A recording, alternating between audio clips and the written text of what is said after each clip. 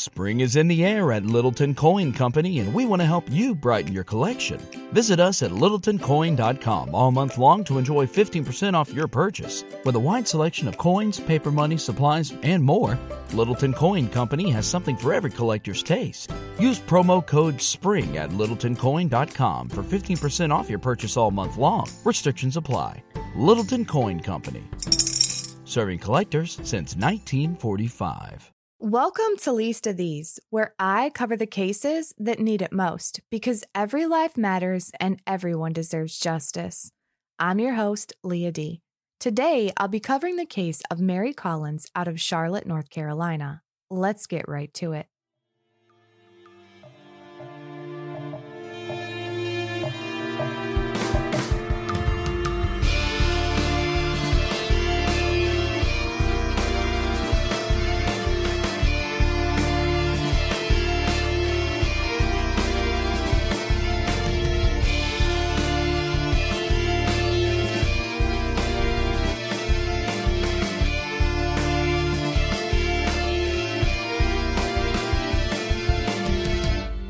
Mary Santina Collins was born on July 6, 1999. She was beautiful with brown hair and sparkling brown eyes. From her first day on this earth, she captivated the hearts of her entire family. Mary lived with her grandparents, and while her grandmother was her main caretaker, there were plenty of other hands around doting on Mary. Her mom and aunts were always a huge part of her life, along with her sisters, brother, and her many cousins and extended family. When Mary was 3 months old, her grandmother started to notice that something was different, and it started with feeding issues. They had to feed baby Mary sitting up in order for her to keep anything down. As time went on, concerns grew when Mary started missing those baby milestones. For instance, when Mary was first shown herself in the mirror, she didn't engage, didn't make eye contact, but instead seemed to look past herself. Her grandma voiced her concerns to doctor after doctor, but she was dismissed. She had raised 5 children at this point. I mean, she knew what she was doing, but nonetheless, it seemed no one was listening. And further, just about the time she'd raise a little hell about a specific milestone, Mary would then meet it. But if anyone thought that would stop her from advocating for little Mary, then they would be severely mistaken. She kept detailed notes, researched, and sought the help of specialists. Her persistence paid off, and at the age of 3, Mary was diagnosed with 22q, which is sometimes known as DeGeorge syndrome. According to 22.org, 22q 11.2 deletion syndrome is a genetic disorder caused by a microdeletion of chromosome 22, which is present from the time a child is conceived. The 22q deletion is almost as common as Down syndrome. It is present in 1 out of every 1,000 live pregnancies, in 1 in 68 children with congenital heart disease, and in 5 to 8% of children born with cleft palate. The deletion has the potential to affect almost every system in the body and can cause a wide range of health problems. Although no two people are exactly alike or affected in the same way, and the range of severity differs, much like the autism spectrum. At the time, and even to this very day, many doctors aren't familiar with the diagnosis, nor do they understand the widespread variability, which unfortunately leaves many families searching for resources for years, just as Mary's family had. The diagnosis itself wasn't that important. Mary was Mary, and she was far more than any disability, but it's what the diagnosis would provide. If they understood what Mary's challenges were, they would be able to advocate for her and try and get the resources Mary needed. It was around the same time that doctors discovered that Mary was born with a submucous cleft palate, something that's pretty common for those with 22q. According to Kids Health, a submucous cleft palate, or SMCP, happens when the roof of the mouth or palate doesn't form properly when a baby is developing in the womb. This cleft is an opening underneath the mucous membrane or the tissue that covers the palate. And while a typical cleft palate is noticed when a baby is born, Because the cleft and submucous cleft palate is under the tissue, it's harder to see. There are varying degrees of this type of cleft palate, and Mary's was the most severe, causing both speech and feeding issues. And it would require surgery. The surgeon told Mary's family he didn't know if she'd ever speak. But he just didn't know Mary. Little Mary had a lot to say. She was already communicating with signs in her entire little being and kept a notebook with her, every person caring for Mary, writing down each sign as she learned them. The first sign she ever learned was friend. You see, Mary always wanted to have and to be a friend. I want you to remember that because it's going to be so very important later. Mary had her challenges, and while she was sweet-natured, she was born with a fire in her soul and would let nothing hold her back. By the age of 6, she did speak, defying all the odds. Her speech was impaired, and only those closest to Mary could understand. But she was speaking. Mary had found her voice. It was different, it was unique, but it was hers. Different and unique, just like Mary. At 8, her grandmother took her to Duke University to take part in a study for 22q. As I mentioned, the disorder was and still is relatively unknown to many doctors. This study would not only help Mary and her family, but others like them. So she and Mary decided to participate in that 22q clinic study at Duke. Her grandmother was looking forward to answers of how to better help Mary. Mary was looking forward to the $100 she would be getting paid to do the study. After all, she was 8. $100 felt like $1 million. She completed the study and had the money in hand.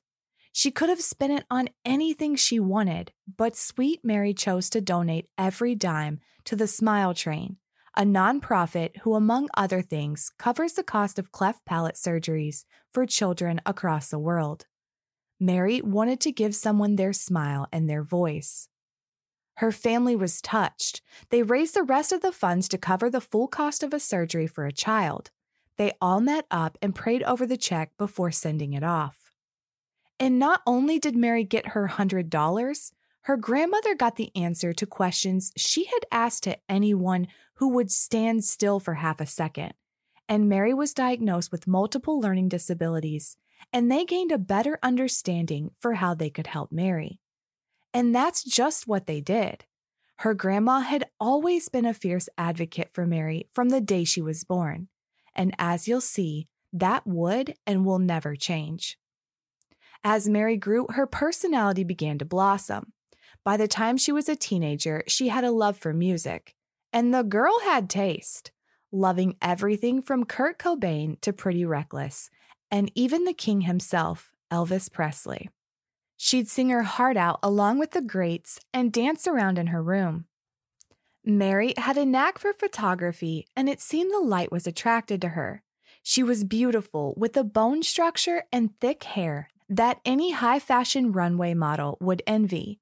But you couldn't have told her that, because as gorgeous as she was equally shy. While she and her sisters would set up photo shoots, Mary rocking everything from combat boots and Nirvana tees to fancy dresses and heels, many of these photographs were never shared with the world and instead kept safe right there on her computer. She loved all things makeup and hair and watched YouTube videos teaching herself to apply the perfect winged eyeliner and dyeing her hair and buying wigs in every color of the rainbow, from bright blue to flaming red and anything and everything in between. She had a special sense about her, and her family always felt she could see things they couldn't see. She was kind, trusting, quirky, funny, and her inward beauty exceeded the outward. And that's saying a lot. Mary was named after her great-great-grandmother, Mary, a name that holds a lot of meaning in her family. Her middle name, Santina, was after her great-grandmother and also means saint in Italian.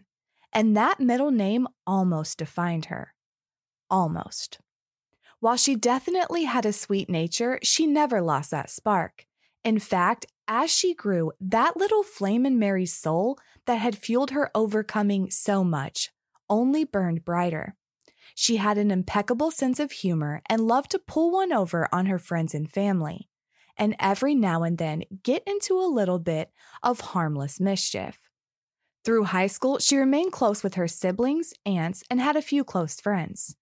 But after school, those friends were moving on, going to college, and Mary just wasn't quite ready yet.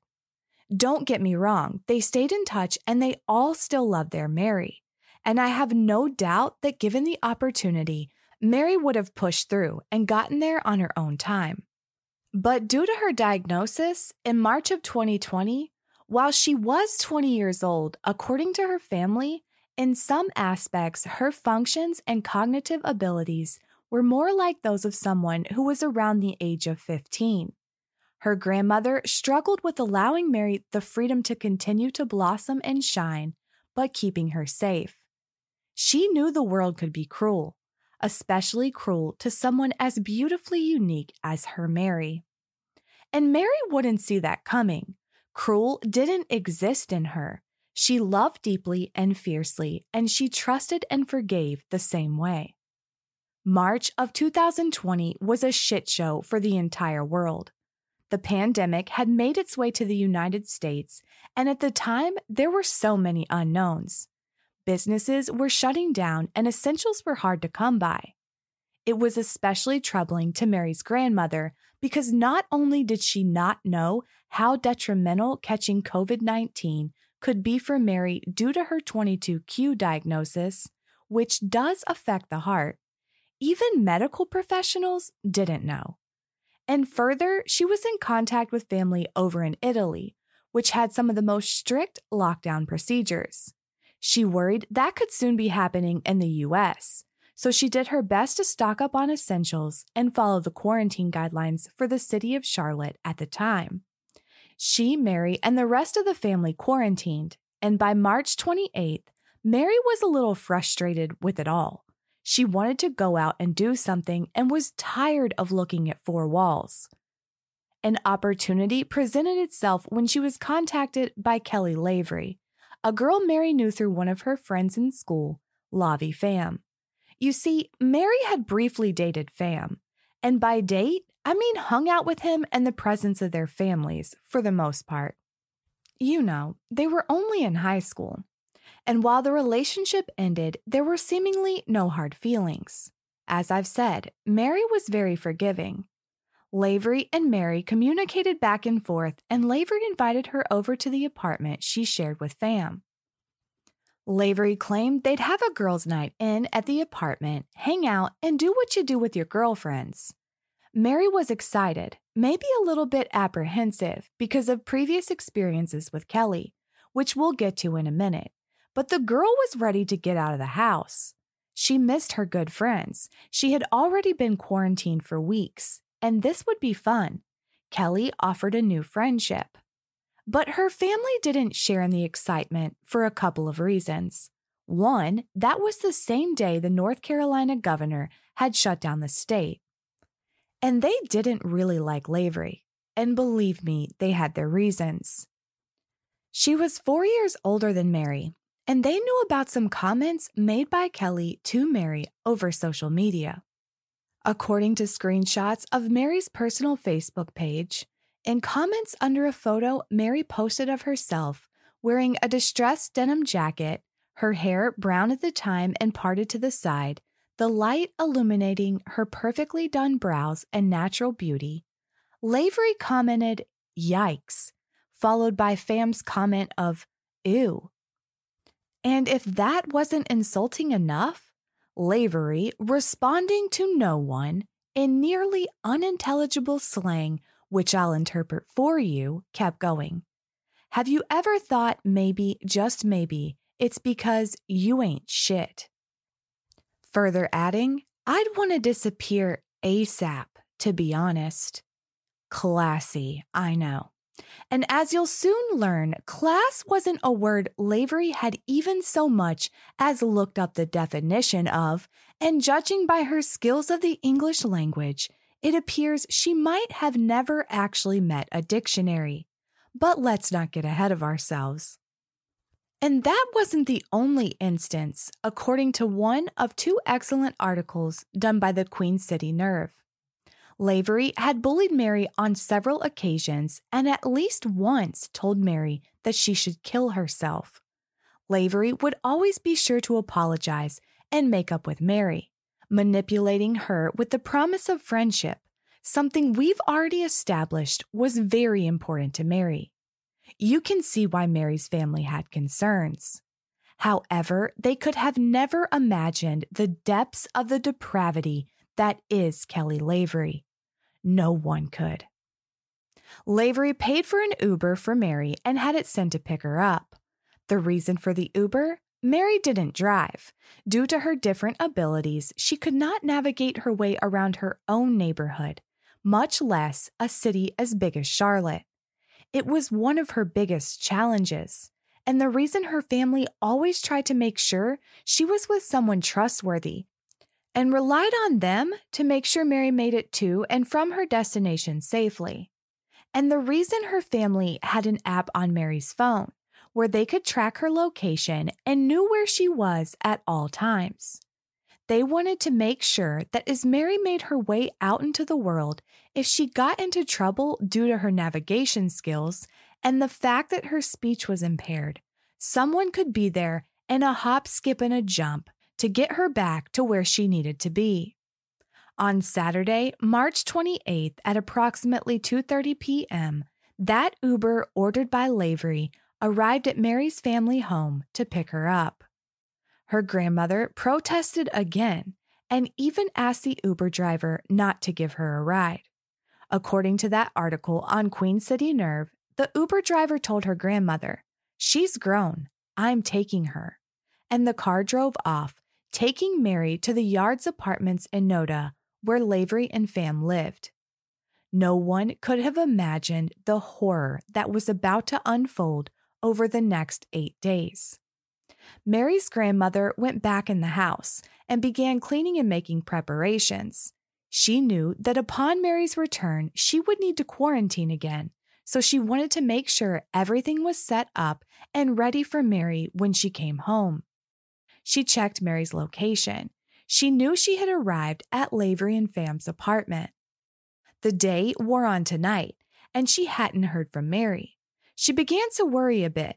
Mary's family and friends, her grandmother included, had tried texting and calling her, but she didn't respond. That wasn't like Mary, but she focused her attention on the cleaning and tried to brush it off. Maybe Mary was just annoyed with her not wanting her to go, or annoyed with the whole pandemic situation. Or maybe the answer was even more simple, and Mary's phone had died. She expected to hear from her at any second, but she didn't. All through the night, there was nothing from Mary. The next day, March 29, 2020, that feeling in the pit of her grandmother's stomach had grown. Maybe something was off. Someone in the family should have heard from her by now. They were in constant communication, so radio silence didn't make sense. And not only had Mary not called or texted, there was no activity on her social media, which was odd. But there was activity on someone else's social media. There was a post on Lavi Fam's Twitter account. It was a video. A video showing Fam, Lavery, and Mary together at the Noda apartment picking up a sushi delivery. Her grandmother breathed a sigh of relief. After all, sushi was Mary's absolute favorite food, and her sweet Mary was smiling in the video. It's a short clip, and while Fam's Twitter account has been taken down, WCNC News got access and broadcast clips of that video on a story done covering Mary's case. In the video, you can clearly see that Fam is the one recording. He records as the three of them walk down a hallway at the apartment. Fam walking in front and carrying the takeout sushi, holding it up to the camera and saying, "We got sushi," with Lavery and Mary walking behind him. Lavery, her arm around Mary, who was walking, looking down at the ground. They made it to the elevator. Mary is smiling. Lavery tilts her head to the side, looking at Mary and smiling. She then turns, smiles for the camera, and makes a gesture with her hands.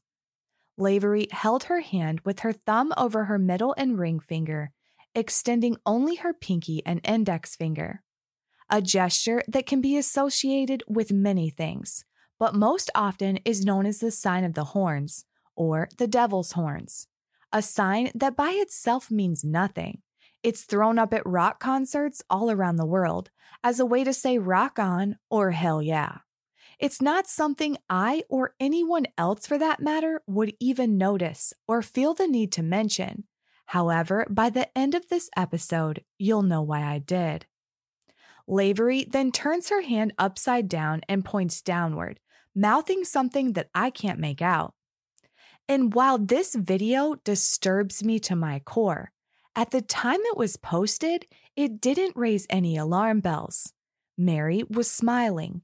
On any normal day, this would be nothing more than a video of 3 friends hanging out and getting sushi. And according to Mary's voice, that was all seemingly by design. The video gave her grandmother a false sense of security. Mary was okay. She was with her friends. I'm using that term very loosely. And she was enjoying her favorite meal, something she had done with Fam during their brief relationship. This was good news. For a short time, it eased her mind and she decided she would just wait for Mary to text her. But the text didn't come. By the next day, March 30th, with no word from Mary, all bets were off. Her grandmother headed to Fam and Lavery's apartment to go and pick her up. She knocked on the door and Lavery and Fam answered. Her grandmother asked them where Mary was, and they told her that Mary had left their apartment earlier in the day. But she knows that's a lie. She screams Mary's name, but Mary doesn't answer. She asks to take a look around the apartment, and they allow her inside. But they forbid her from going into the back master bedroom. There's no sign of Mary. She leaves the apartment and searches all around the complex. Hours passed, but she couldn't find Mary. At this point, she's frantic. She called 911 and the operator incorrectly informed her that she had to go home to make a report, but she doesn't want to leave. Her gut is telling her that Mary is in that apartment. Something is so very wrong. She needed the police, so against every fiber of her being, she left to go home and file the report, believing that law enforcement would get into that apartment and get her girl. But that's not what happens. Although her grandmother pled with officials, informing them that Mary was differently abled and had never lost contact with her family, she hadn't ran off or wandered away, and even if she had, it was urgent that someone find her. Mary's life was in danger. Another night passes. The desperation Mary's family felt was overwhelming. She hadn't made contact with anyone, and further, since Mary's phone was on a shared family plan, they could see that there had been no activity on her phone whatsoever. A phone that if by some snowball's chance in hell she had left that apartment of her own accord, she would have needed to navigate. March 31st, 2020. An official missing persons report was filed with the Charlotte-Mecklenburg Police Department. This was not what Mary's family wanted. They knew Mary was in grave danger. They didn't believe she was missing. They felt she had never left that apartment. However, law enforcement didn't see things the same way. Flyers were made by Mary's mother and community members. They read, Mary Santina Collins was last seen on March 28, 2020, at a friend's house on Rollerton Road in Charlotte, North Carolina. She was wearing a black and gray striped shirt.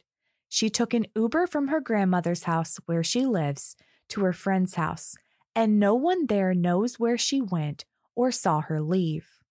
Full stop. Lavery and Fam were claiming that not only did they not know where Mary had gone, Neither of these two dimwits had seen her leave. Smells like bullshit to me. They were her friends. How many times have you gone to visit a friend and then just dipped out without so much as a see you later?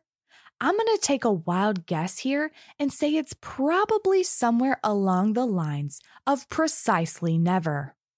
The flyer went on to list the name of the detective assigned to Mary's missing persons case, Detective Jonathan Gaskin of CMPD. An officer, not Gaskin, finally went to the Yard's apartments in response to the prior 911 call and knocked on the door of Lavery and Pham's apartment. There was no answer, so the officer left without speaking to anyone. Her grandmother headed back to the apartment. Once she arrived, she was unable to gain access because these are pretty upscale apartments with surveillance systems and locked gates, preventing anyone from just strolling on in or out. She made it onto the premises, but in order to get to the actual apartment, there was a secondary system of gates, cordoning off the individual apartments. So again, she looked around the complex in the areas she was able to get to and called the office manager of the apartments. As it turned out, due to the lockdown, employees were all working from home, but she was able to reach the office manager, who told her he would review the surveillance footage in an attempt to find Mary. According to Mary's voice, by the afternoon, Detective Gaskin called. He informed her grandmother that he couldn't make it out to the apartments that day to look for her, but she could call 911 again. She told him that Mary was in danger. She wasn't just missing, and she needed immediate help. He told her he didn't need to respond to the scene. He could work the case from where he was. Hold up, what? What's this guy gonna do from wherever he is? This was urgent. Her grandmother explained that the manager was going to take a look at the video. She's already contacted him. And so knowing this, he put on his pants and headed down to take a look too, right? Or sent over another detective. I mean, the apartment complex was willing to assist. If Mary left that apartment, it would have been captured. They could see the direction in which she traveled, and that would give them something to go on. This was huge. But apparently Gaskin didn't see it that way because he didn't respond to the scene and sent no one. Instead, he just said, "That's good." Sir, it's only good if you use it to find Mary. Seeing she was getting absolutely nowhere, Mary's grandmother got off the phone and dialed 911 again. And again explained the urgency of the situation, pleading for help. At this point, Mary's mother and one of her friends met her grandmother at the apartment. An officer responded to the 911 call, and the officer and Mary's mom walked up to the apartment door and knocked. Pham answered the door. He refused to allow the police officer inside the apartment, but did agree to allow Mary's mom inside and even into the back room where someone was sleeping on the bed covered in a sheet. Pham claimed it was Lavery, and even as she took a look around the bedroom, whoever was under that sheet didn't move or get up or ask what the hell was going on. At this point, Mary's mother was unaware that there was a second bathroom and likely felt uneasy, walking around by herself in an apartment with the last person her daughter was known to be with someone lying under a sheet. Seeing nothing related to Mary, she left. Mary's mother and grandmother are more convinced than ever that something has happened. But what? The responding officer spoke to the manager of the complex, and for reasons unknown to Jesus and his multitude of angels, the officer advised him not to look at the cameras. Understandably, this sent Mary's family into a panic, and no one knew it at the time, But this decision by the responding officer would be extremely detrimental, and footage would ultimately be lost. Another night fell without Mary. On April 1st, 5 days since Mary has left her home, Mary's family realized that despite every attempt they made to make law enforcement understand the gravity of the situation, they weren't being heard or understood, or some combination of both. They begged Detective Gaskin to look at the video surveillance, and they were informed incorrectly that he would need a search warrant in order to do that. They insisted that he speak with Lavery and Pham and get answers. They can prove that was the last place Mary went, but nothing had really been done. According to Mary's voice, they felt alone, abandoned by police. But they weren't about to give up. How could they? Mary was their heart and soul, and they would have marched through hell's gates to rescue her if that's what it took. They took matters into their own hands, printing, passing out, and posting flyers, taking to social media and asking anyone who would listen if they had seen Mary or they could help them search. Search parties were organized. Family members stayed posted up around the yard's apartment, keeping an eye out for Mary or anything that could lead them to her. They were warned by Detective Gaskin that they shouldn't bang on the apartment door, and that Lavery and Pham felt threatened by their presence.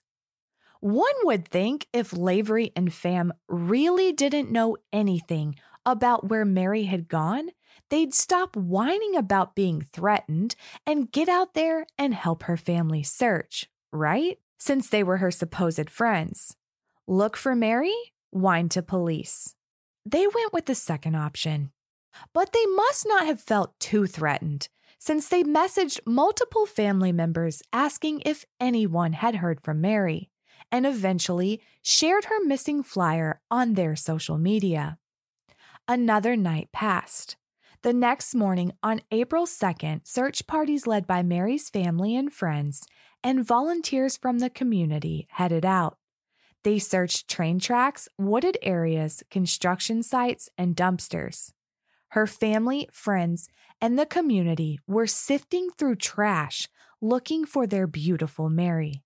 Where were the police? Your guess is as good as mine. They brought out drones and hired bloodhounds to aid in the search, and by they, I still mean her family and friends. Her grandmother spoke with Detective Gaskin, who informed her that he had searched the apartment. She insisted that Lavery and Pham had something to do with Mary's disappearance. And according to Mary's voice, he responded, "Do you not understand? She's not there." Another night passed without Mary.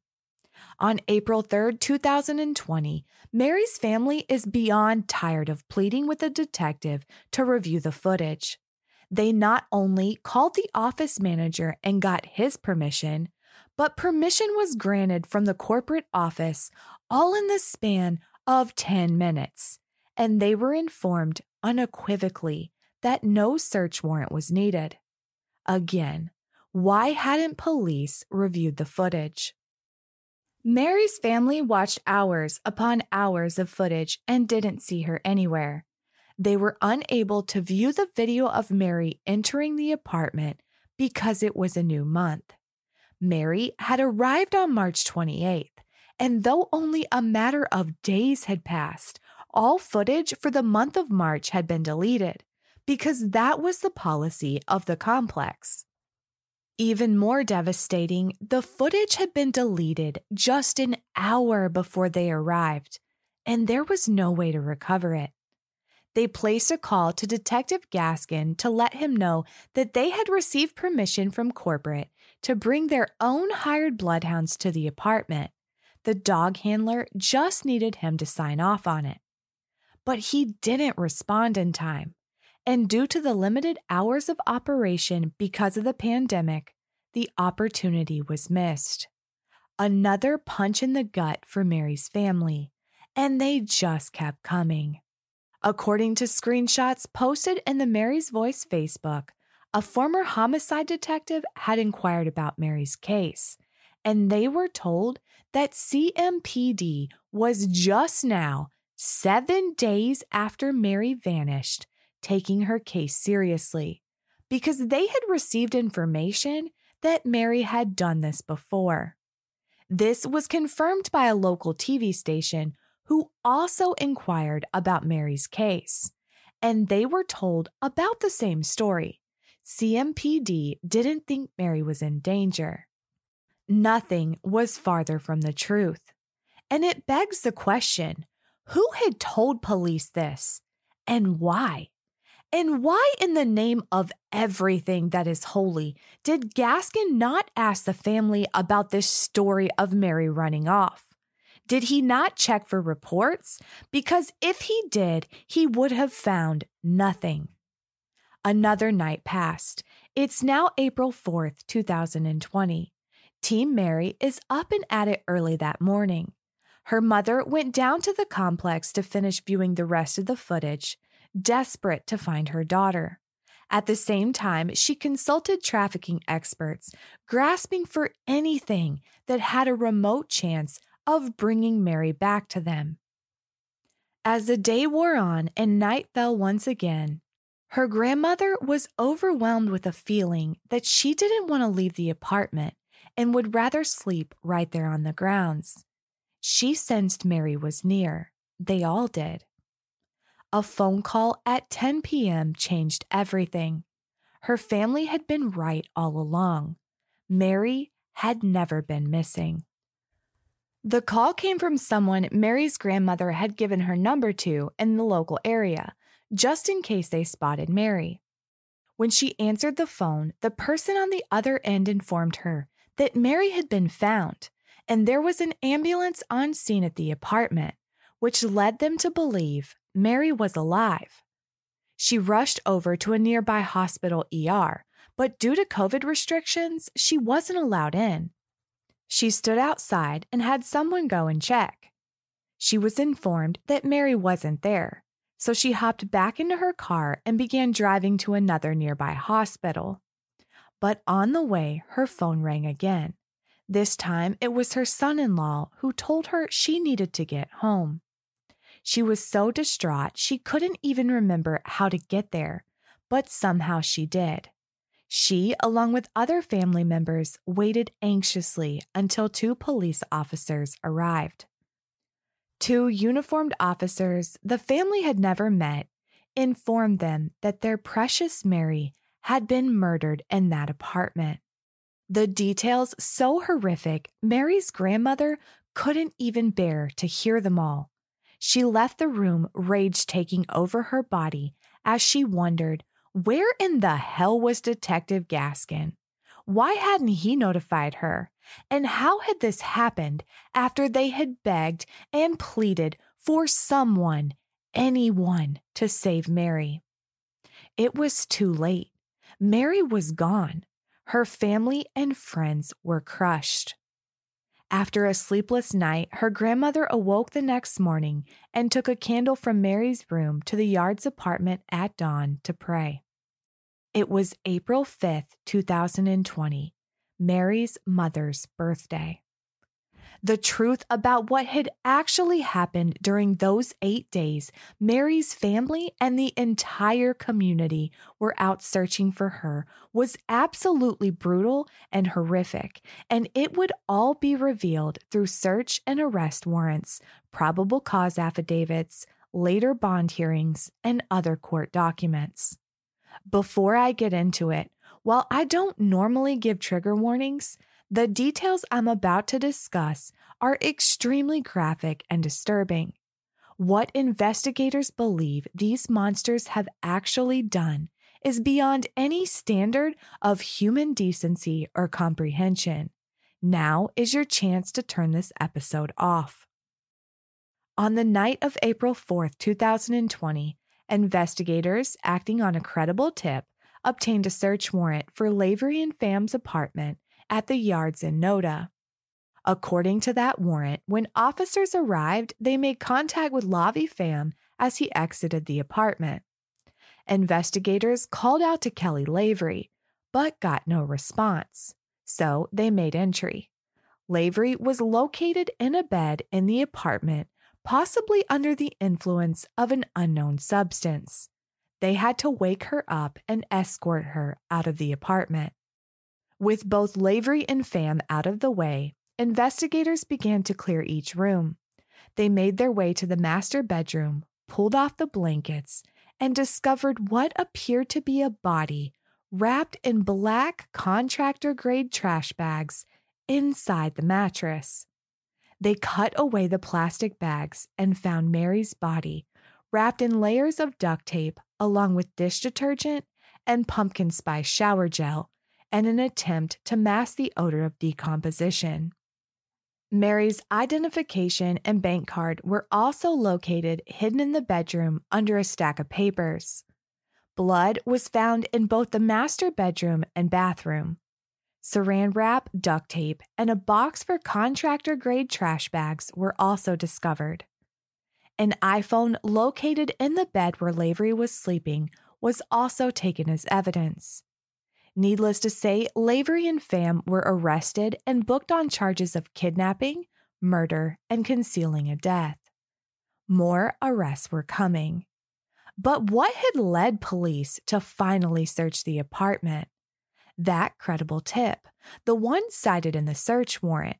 As it turned out, they had received that same credible tip not once, but twice.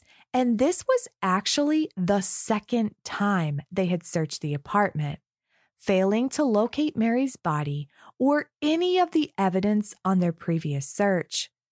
Police would later state that the reason they missed everything during that initial search was because it was a consent search agreed to by Pham, and it wasn't as detailed as the second. They were given access to the master bedroom, and the mattress was lifted. Pham had even spoken calmly with the missing persons unit, still claiming Mary had left. They were likely just feet away from her body as they spoke. Detective Brian Crum with the Charlotte-Mecklenburg Police would later speak to Michelle Bowden of WCNC Charlotte, attempting to explain, stating, "The way everything played out, it wasn't obvious. Even my folks, when they went back with the search warrant, they were shocked at how well she was concealed. We ultimately had to open the mattress in order to find her. She was fully concealed inside the mattress." Note how he says, even my folks. His folks were homicide detectives who weren't brought into this investigation until April 4th, otherwise known as the day Mary's body was found, according to the probable cause affidavit. And while the affidavit doesn't explicitly state that the first search was conducted by the Missing Persons Unit, it does make note that from March 30th until April 4th, missing persons detectives were to, quote, investigate the case and follow up on leads. That first search had taken place on April 2nd. And if you recall, according to Mary's voice, Detective Gaskin told Mary's grandmother right around that exact same time he had searched the apartment and insisted that Mary wasn't there. I'm no mathematician, but 2 + 2 = 4. It wasn't until there was a change in investigators that Mary was found. Is it possible Gaskin didn't take the search of the apartment seriously in the same way he seemingly didn't take Mary's case seriously? Or had he just sent a random uniformed officer because he was yet again unavailable? Inquiring minds want to know. Let's get back to that 2-time credible tip.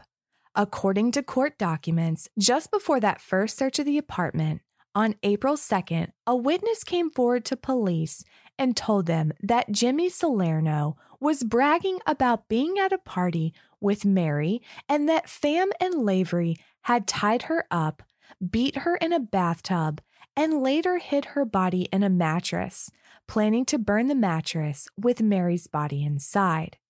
But who was Jimmy Salerno, and how did he know all this? Jimmy Salerno was actually 21-year-old James Robert Salerno, who, although he was barely old enough to buy a pack of smokes, already had a criminal record dating back to 2017, including charges of robbery with a dangerous weapon, conspiracy to commit armed robbery, and more recent charges of reckless driving and a hit and run. We're off to a great start.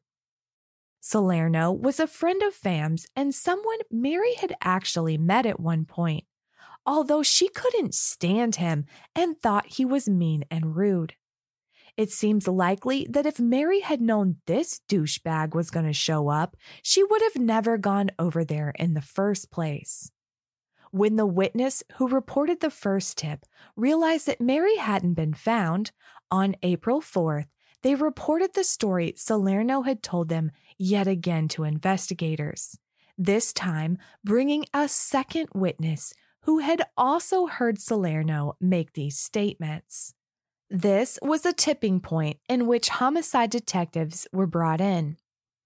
The day after Mary had been found and Lavery and Pham had been arrested, on April 5th, 2020, James Salerno was also arrested and charged with kidnapping, murder, and concealing a death. An autopsy was performed on April 6, 2020. Mary's body was covered in bruises, most notably a large bruise covering most of her scalp. It was evident that she had been beaten. And that wasn't all. The medical examiner counted 133 cutting wounds in total, all over Mary's body. These wounds varied in type and severity. There were approximately 74 superficial cutting wounds, 28 shallow cutting wounds, 31 deep cutting wounds, 17 superficial stab wounds, and 7 shallow stab wounds. And while there were multiple stab wounds, not a single internal organ or major blood vessel were affected. The medical examiner determined that Mary's cause of death was due to multiple sharp trauma injuries, or in simple terms, Mary Santina Collins bled to death, and without any major blood vessels or internal injuries, her death likely wasn't over quickly. There really are no words. Mary had been lured out of her apartment with promises of sushi and friendship, attacked, stabbed, beaten, tortured, and murdered.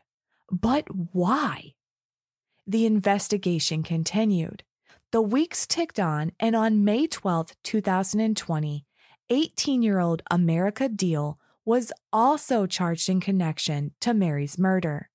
Deal was charged with felony accessory after the fact and concealing a death. She turned herself in, but not to the Charlotte-Mecklenburg police. Oh no, Deal had fled and was on the other side of the country, hiding out in Colorado. According to court documents, investigators were able to tie Deal to the crime through various communication platforms and social media. Through these communications, they were able to place Deal at the scene, communicating with Salerno, who she had met on Tinder. And if that wasn't damning enough, her fingerprint was found on evidence at the scene. At her bond hearing, attorneys arguing for Deal would claim she was forced into helping hide the body. The attorney stated, she described Kelly, the co-defendant, in her words, the ringleader, and that Kelly was giving orders to everyone else as far as what should be done. Deal ultimately bonded out of jail on September 18, 2021, and is reportedly living with her family in Clover, South Carolina, awaiting her trial. But it would seem not everyone in her family is happy Deal was able to post bond, and while she was still in jail, they said so publicly. According to screenshots posted on the Mary's Voice Facebook page, Deal's own sister, with the same last name, wrote in a comment, I know her personally, as I am her sister, And I can tell you that the cell she is sitting in is exactly where she belongs. The majority of her own family believe this in their hearts as well.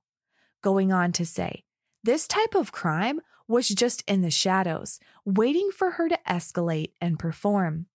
Innocent people don't flee to Colorado after one of the other three involved tell them he or she is about to be arrested for a murder. You go to the police and file a report on the information you just received. If they made you clean up and dispose of the body, then why didn't she go to the police once the other three were in custody if she supposedly feared for her life? You don't fear for your life if those others are in a jail cell. She was with this gang the entire week that Mary was missing, doing drugs and God knows what else. But she conveniently wasn't there when a 19-year-old girl with a cognitive impairment was murdered. That's bullshit. If that doesn't tell you something, I don't know what will. Deal made some social media posts of her own after Mary's murder. On April 29, 2020, she shared a to-do list. On the list, number 1, praise the Lord. Number 2, break the law. Number 3, take what's mine. Number 4, take some more. The following day, on April 30th, she wrote, "It's a good-ass day not to give a fuck, let me tell ya." And on May 5th, "Who the fuck else wants deleted? That made 16 people today. Who's fucking next?" And while we're on the topic of social media, Lavery and fam also had a habit of posting and commenting. On his Twitter, which according to search warrants has been seized as evidence by investigators, Fam, who went by the handle deadfuck, posted on April 4th, the same day Mary was found. He posted an image of a cartoon duck holding a knife. He captioned it, "Yes, this son of a bitch." And Lavery, well, it appears she was an internet troll who liked to brag about her daddy's money. I'm sure he's so freaking proud. In comments on Instagram, in an argument provoked by Lavery with someone who shall remain nameless but is not connected to the case, Lavery proclaimed, "I graduated with a 4.0 in honors, so I don't think so. I'm living rent-free, bills-free. My entire life is handed to me on a diamond-encrusted platter, so I don't think so, sweetie. Not my fault. I'm so perfect, I can get a cold-hearted N-word to propose in 4 months." Oh, where to begin? It's difficult for me to repeat that last sentence, even after cleaning it up. It's also hard to buy that 4.0 honors bullshit when commas, capitalization, punctuation, and any basic understanding of grammar has left the building. I mean, if you're going to brag about a 4.0, you might want to at least fake it.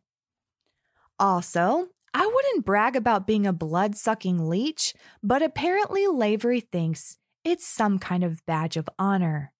You and you alone, sweetie. And let's get real. I've seen the mugshot. You're not the prize you think you are, and we'll just leave it at that. Further screenshots reveal Lavery saying she's sorry for bullying someone else online, and she did it because she was bored. Perhaps a job would come in handy here. And then there's the good old high school yearbook, which photos were taken of and posted online. Lavery's senior photo is posted, and underneath her responses to prompts are printed. Future career plans, undecided. In 10 years, I will be richer than all of you. I'm pretty sure inmate isn't exactly a career path. There are no diamond-encrusted platters in the big house, but hey, she'll still get to live rent-free. Solid plan, you insufferable little shit. Kelly Lavery, Lavi Pham, James Salerno, and America Deal are all currently awaiting trial. What do you say, Charlotte? Let's keep this scum off the street, lock them up, throw the key in an incinerator, never to be found again, and call it a day. Mary represented everything right and good in the world. Her grandfather, who she called Papa, wrote a letter to the court that was read aloud at one of Deal's bond hearings, in which he wrote in part, Mary was born with velocardiofacial syndrome, a chromosome deletion, specifically the 22q chromosome. Her spirit was too free and rambunctious to be defined by this disability, yet there is no denying this affected her life in profound ways. A prism that she was always looking through.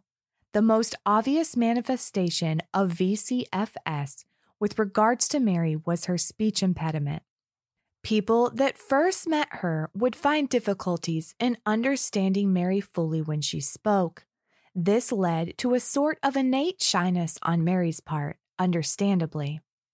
Surely every parent that starts an exercise such as this note finds it hard to quantify the value of a child or measure the impact that she had on the people she touched along the way. With Mary, this is especially true.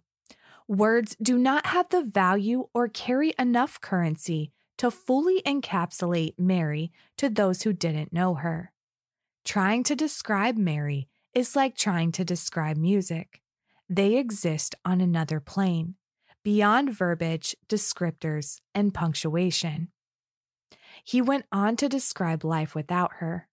So 20 years of memories, family vacations, holidays, father-daughter dances, Girl Scout meetings, daily minivan cartage to daycare, elementary, middle school, nanny's house, and beyond. Are they all lost to the cruel vacuum of time? It's the end of innocence, undoubtedly, but I say no. Mary's life had value. She mattered. She always did. Was Mary's fundamental innocence and trust in others what led to her end? It appears so. Her trust was betrayed in such a sinister and calculated way by an evil that is beyond comprehension by any reasonable person. Her family will never be the same again.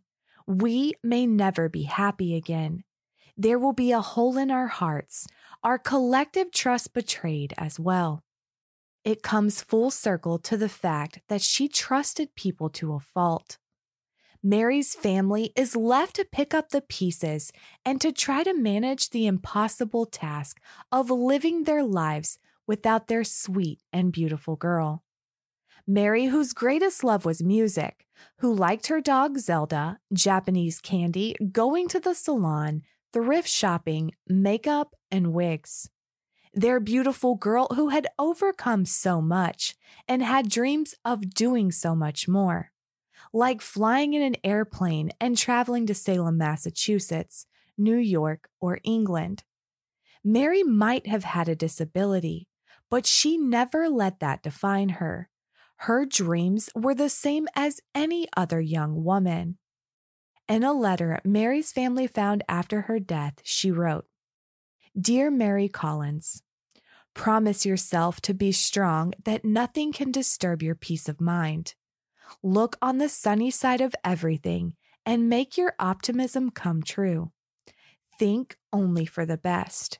Forget the mistakes of the past and press on to the greater achievements of the future. Give so much time to the improvement of yourself that you have no time to criticize others. Live in faith that the whole world's on your side as long as you are true to the best that is in you. And be proud of yourself for where you are and help others that aren't there yet. Move out of your mom and dad's places and find one of your own place to live and get a job and get married. Signed, Mary Collins, the younger version of yourself. If only the world lived by Mary's standards. The cruelty that ripped her away can only be defined as one thing, and that is evil. There really is no other explanation. They have taken Mary's life, but they can never dim her light or silence her voice. Oh no, Mary's voice will be heard through her family, friends, and the community that loved her. A foundation has been created in honor of Mary Santina Collins, the website reading. Mary's Voice is a grassroots campaign that will improve public safety for all persons with disabilities. Justice for Mary is justice for all persons with disabilities. We are committed to being a voice for the voiceless. Mary's Voice.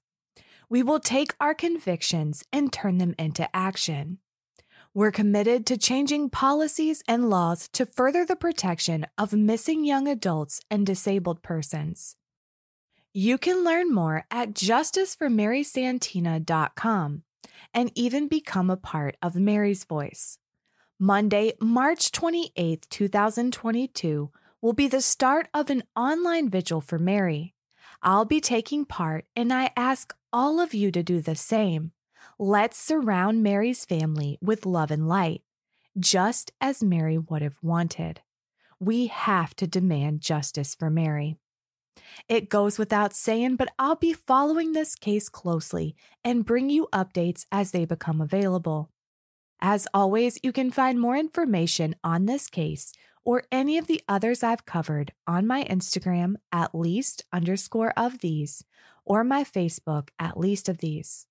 I'll also post links to Mary's Voice in the show notes. I'll be bringing you an all-new case next week, so make sure you subscribe so you'll never miss an episode. Thank you for listening. Thank you for caring. If you know something, say something. And until next time, I leave you with the words of Mary's sister Riley. I miss you.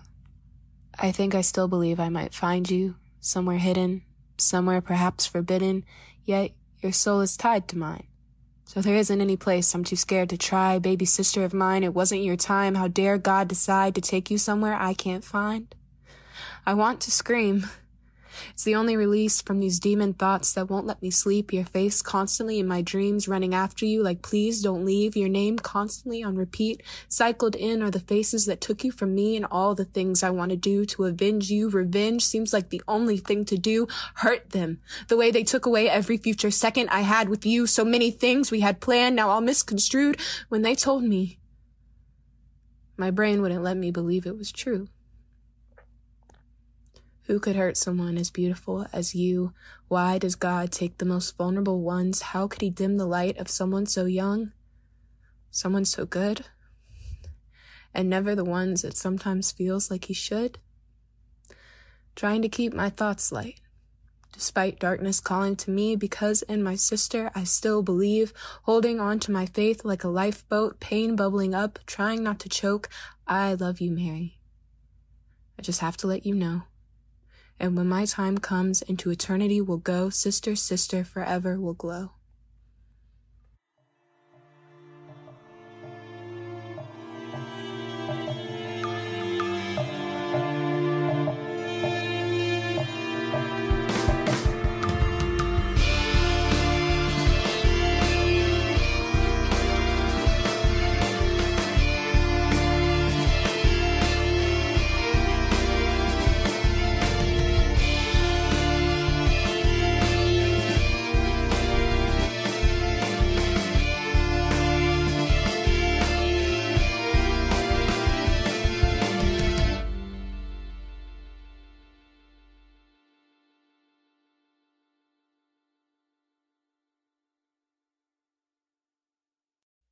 In the 1970s, John Todd burst onto the evangelical scene with a shocking tale. He claimed to be a former witch, involved in a then unheard-of secret organization called the Illuminati, and urged Christians to prepare for a violent world takeover.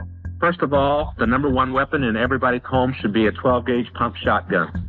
Hear the amazing story of one of the originators of the modern-day conspiracy theory. From Magnificent Noise and Sony Music Entertainment, this is Cover Up, the Conspiracy Tapes.